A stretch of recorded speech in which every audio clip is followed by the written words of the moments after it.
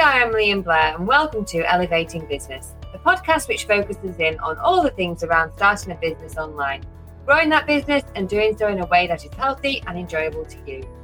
Are you struggling with the process, the hype, and the many online options out there?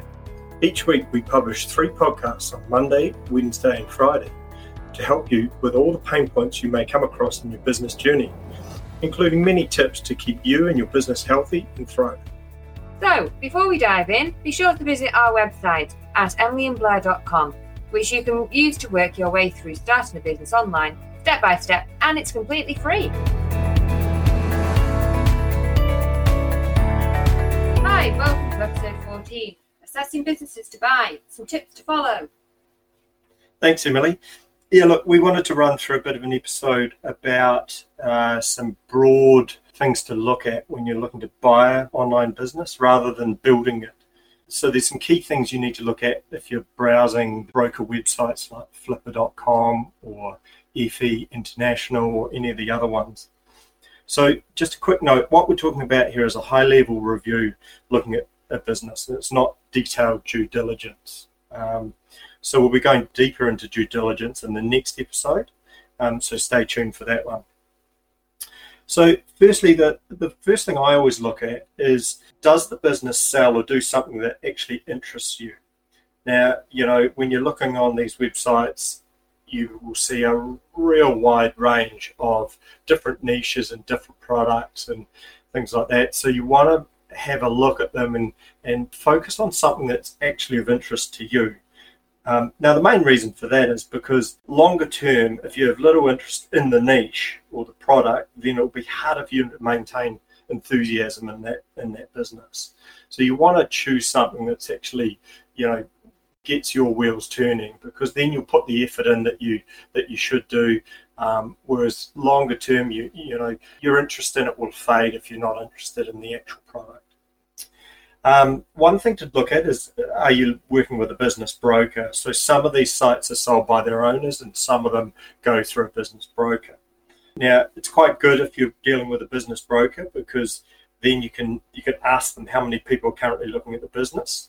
And that's an important thing, because it'll give you a feel for the demand or the popularity of the offer. You know, and it'll also allow you to plan your timeline into deeper investigation of the business. So, for example, you know, you might have a business which is really popular. You know, it might sell reasonably quickly. So if you talk to your broker or the broker that's selling that business and they've got 100 people that are interested in it, then you're going to have a very short time to actually do your investigations. And so it'll just give you a bit of an idea of the time frame you've got to work through to analyze whether you think that business is a good buy or not. So another item to check with the broker is how long the website has been for sale for, and also if it's the first time it's been listed for sale. Now, the reason why you'd want to check that is because if it's been listed for a long time, it possibly means that there are issues with the business, because obviously, you know, if it's doing well and it's priced well, it should sell. So if it's been on the market for a while, it could mean that people have looked at it and gone, no, I don't want that because of this reason or that reason. So it's always a good thing to look at and take into consideration. The other reason is, you know, if it's for sale for the second or third time, you might want to ask the broker why it's for sale, you know, again and again, because that could also indicate an issue with the business. One key question which you see a lot of is questioning the current owner why they're selling the business. And, you know, a lot of the time you'll also get that sort of fairly standard answer from a business owner that they need funds to focus on another product or niche that they're developing, and so they want to sell this business and move on. But it's one of those things where, you know, I think, Emily, you said to me one time, well, you know, if it's doing so well, why are they selling it? And, you know, it's a valid point, and it's something that I really, really get stuck into sellers with, and just try and glean more information out. So you can contact them with that? Yeah, a lot of the time you can. It depends what website you're looking at to buy it through, which broker you're working through. Sometimes you'll only deal directly with the broker. Sometimes you can deal directly with the seller. It really does depend on the situation in the business. The other one that I like to question is how long have they owned the business for? Well, I guess if they've owned it for 6 months, then I would be questioning a lot more about why they're selling it. Maybe they found there's something wrong with it and they want to flick it on. If they've owned it for 6 years, then it's probably a lot more valid. They've had it for a long time. They'll have a lot more information about the business because they've owned it for such a long time. Presumably, you can get hold of the stats as well, of how it's been doing, like a sort of graph. Oh, definitely, yeah. So you'll have information provided by the broker. Normally, that's financial information and traffic information. So you can see that generally from the outset without going too deep into it. But the other one to focus on, I guess, which I always like doing, is seeing if they're willing to do vendor financing.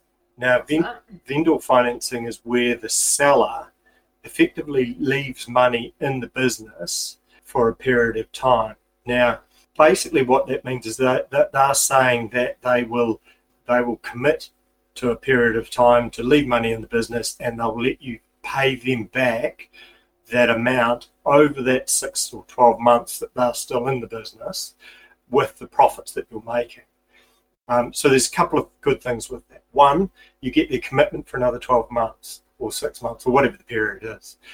And the point with that is that if it's a business that's got issues, they're going to be very unlikely to want to hang around in it. So if they're keen to do vendor financing, that's a really good thing, because it means that probably the business is good and it is what they say it is. The other thing with vendor financing, it is actually a cunning way to actually buy a business possibly beyond your financial means. So, for example, if you were going to look for a business for, say, $100,000, and you found a business which was for sale for $200,000, you might be able to negotiate with the vendor or the seller to leave their $100,000 in the business, and that way it allows you to then buy a business double the value of what you were going to originally pay out for your business. So obviously, there's a higher risk with that technique, and there's also the fact that you've got to pay that $100,000 off over that 6 to 12 months. But generally speaking, with a business of that value, you should be getting returns to enable you to pay that off, or certainly a large sum of it. So that's a little tip there. One of the other things I look at doing is doing quite a lot of research around the seller themselves. So I'll always Google them. I'll always Google their name. I'll look on Facebook for them. I'll search a bit of social media for them, Instagram and Twitter. I'll also have a look at their business name. So not the product or the website name, but the actual company name in behind the business. And a lot of the times there are two different things. So abc.com could actually be owned by Johnson & Smith Limited. So, it's normally the business name behind the scenes that you've got to look up at. And it's amazing what's on Google these days. So you can actually find out quite a bit of information about people. You kind of got to act like you're a bit of an investigator or a detective in trying to find issues in the business. And you will find things that are wrong, but because not every business is perfectly squeaky clean. All businesses have issues. It's just whether you're willing to accept those issues for the price that they're wanting to sell it for. The key thing is to look at the last 12 months of financials, and you need to verify that these are correct and valid. Are they just on an Excel spreadsheet put together by the seller? Or do they come from accounting software? Like, are they a report generated out of QuickBooks or FreshBooks? Because if it's that situation, then it's a lot more valid and real than a spreadsheet put together by someone. I often have my accountant or my bookkeeper review these financials for discrepancies. So it's good just to have another pair of eyes who are professionals look over the financial side of things. But I always push for 12 months worth of financials. I generally wouldn't buy a business with only 6 months of financials, because a lot of businesses have trends, and they go, they might be a product-based business which goes really well at Christmas and does really poorly in the middle of the year. And so if they've only got the Christmas figures and they're trying to set the value of the business off the Christmas figures, then, it's actually not a fair representation of the profitability of that business. One of the things that people get wound up with is the price, and it's something that you need to be flexible with. So you got to look at the price and compare that against the financials. Is it realistic for the financial performance of the business? The price is basically what you're willing to pay for it and what the buyer is willing to accept. So don't be fooled by the list price. Negotiate. Always negotiate. I don't think I've ever paid for an online business based off the list price. That's always been a negotiation based off a number of factors. Can you get a professional valuation? Yeah, that's a good question, Emily. There are websites and brokerages that do offer professional valuation services. One that I've used more is FE International. They're a very good service in terms of being able to do a really good online valuation for a decent price, and we'll put their web address in our show notes. So basically, all of the points that I've mentioned are just an overview of some really basic, straight-up points that you should be able to throw at any business that you're looking to buy, and just making a decision on what you want to do, whether you just find some issues with it and you don't want to proceed, or whether you're happy with it and you want to go into deeper due diligence. If you're looking for further information and what to consider when buying an online business, then you can go to our website at emilyandblair.com, where we've got resources, checklists, and other information to help you on your journey. And now Emily's going to have a run through some more brain food ideas. Yeah, so in our last episode, we started to look at brain foods and why they're so important for you, and what some of the brain foods are that you can eat and how to start eating them more regularly in your diet. So brain foods, they're foods which are rich in antioxidants, vitamins, minerals, and healthy fats, which all contribute to having more energy naturally than going for a strong coffee, which is just a short-term fix. These are foods which are going to do it naturally and give you that energy throughout the day. They help to increase your alertness, your attention span, and help the mind to process information. As we said in the last episode, all these things are so important when you have so much going on in your day. So we're going to look at what some of these foods are and how we can get them in your diet. Last week we looked at beetroot, avocado, and broccoli. That was in episode 13 if you want to catch up on that. And today we're going to look at 3 different ones. So we're going to start with dark chocolate. Dark chocolate is a really good way of increasing your blood flow to the brain. Now, it's important that you don't just eat any old dark chocolate. It's important that you look at the percentage of cocoa content in the chocolate. That's the important bit. The higher the content of cocoa, the less sugars and other things that have been added to that chocolate. Now, I recommend going for anything 70% or above, really, in order to be getting the benefits from the dark chocolate. Milk chocolate and white chocolate are far too high in refined sugar, which means they're highly processed with ingredients and don't provide the same benefits as dark chocolate does. Dark chocolate is particularly high in antioxidants and anti-inflammatory properties. And as I said, to get those benefits, you just need to be checking that there is a high percentage of cocoa. So how can you eat more dark chocolate? Well, simply just buying a bar of chocolate and having some of it is a great way, but also just grating on top of granola or adding to your daily smoothie. Little things like that are just adding small amounts into your daily routine without adding something extra as such. It's also really good at making you feel happy. It releases those endorphins. The next food we're going to look at is salmon. Now, salmon is very high in omega-3 fatty acids. These help reduce brain fog and increase your memory and concentration. Studies show consuming foods that are high in these fatty acids can help reduce the symptoms of all sorts of things, such as ADHD and the risk of developing certain cancers. So, how can we get more salmon into our diet? I particularly love sushi, so often when we buy salmon, we will not actually cook it too much.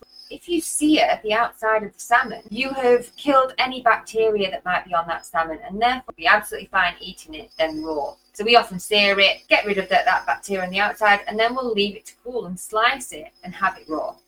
Another way of having it raw is marinating it, which cures the salmon. So laminate it in lemon juice and lime juice, and then you slice off that outer edge. And then it's really nice chopped up in what's called a poke bowl. So it's mixed with rice and vegetables such as edamame beans. It's really, really nice. We often have it just baked as well. It's really lovely with slices of oranges and cranberries, and also goes really well with broccoli, which we mentioned as being a brain food in the previous episode. So 2 hits in one there. And the third food we're going to look at is walnuts, which are rich in minerals, vitamins, and antioxidants. And because it's a nut, it's great to have in your bag, great for snacking on. It increases your memory, alertness, and concentration. Studies show including walnuts regularly in your diet can help decrease the risk of Alzheimer's disease. And they're just a healthy snack on their own, or as a treat, adding them to cookies and your baking, on top of ice cream. My personal favourite is to sprinkle on top of Greek yogurt and honey with raisins. So there you go, another 3 foods to add to your diet. Yeah, that's really interesting. And I guess with the dark chocolate and the walnuts are really good because they're just snacking food, so you can have them at your desk if you're working, and so it's not necessarily about doing meals and things. It's also about good snack food. Well, when you've not got the time, it's better than just junk food. Yeah. No, it's some really good ideas there, Emily. And look, we'll leave it there for this episode. In episode 15, we're going to have a look at some more detailed due diligence. So we hope you'll join us for that one. And some more brain food. Thanks, guys. Thank you. And that's a wrap for this episode of Elevating Business. Thanks so much for being part of our show, and we love being able to share with you. Any links and resources mentioned in this episode can be found in the episode notes on our website, emilyandblair.com. And remember that our website is a huge resource for free, step-by-step guides and articles for starting a business online and working through the journey. If you like what you're hearing, then please subscribe to the podcast and share it with a friend. That's all for now, and we'll see you in a few days' time with our next installment of Elevating Business. Now go do something today that will make tomorrow better.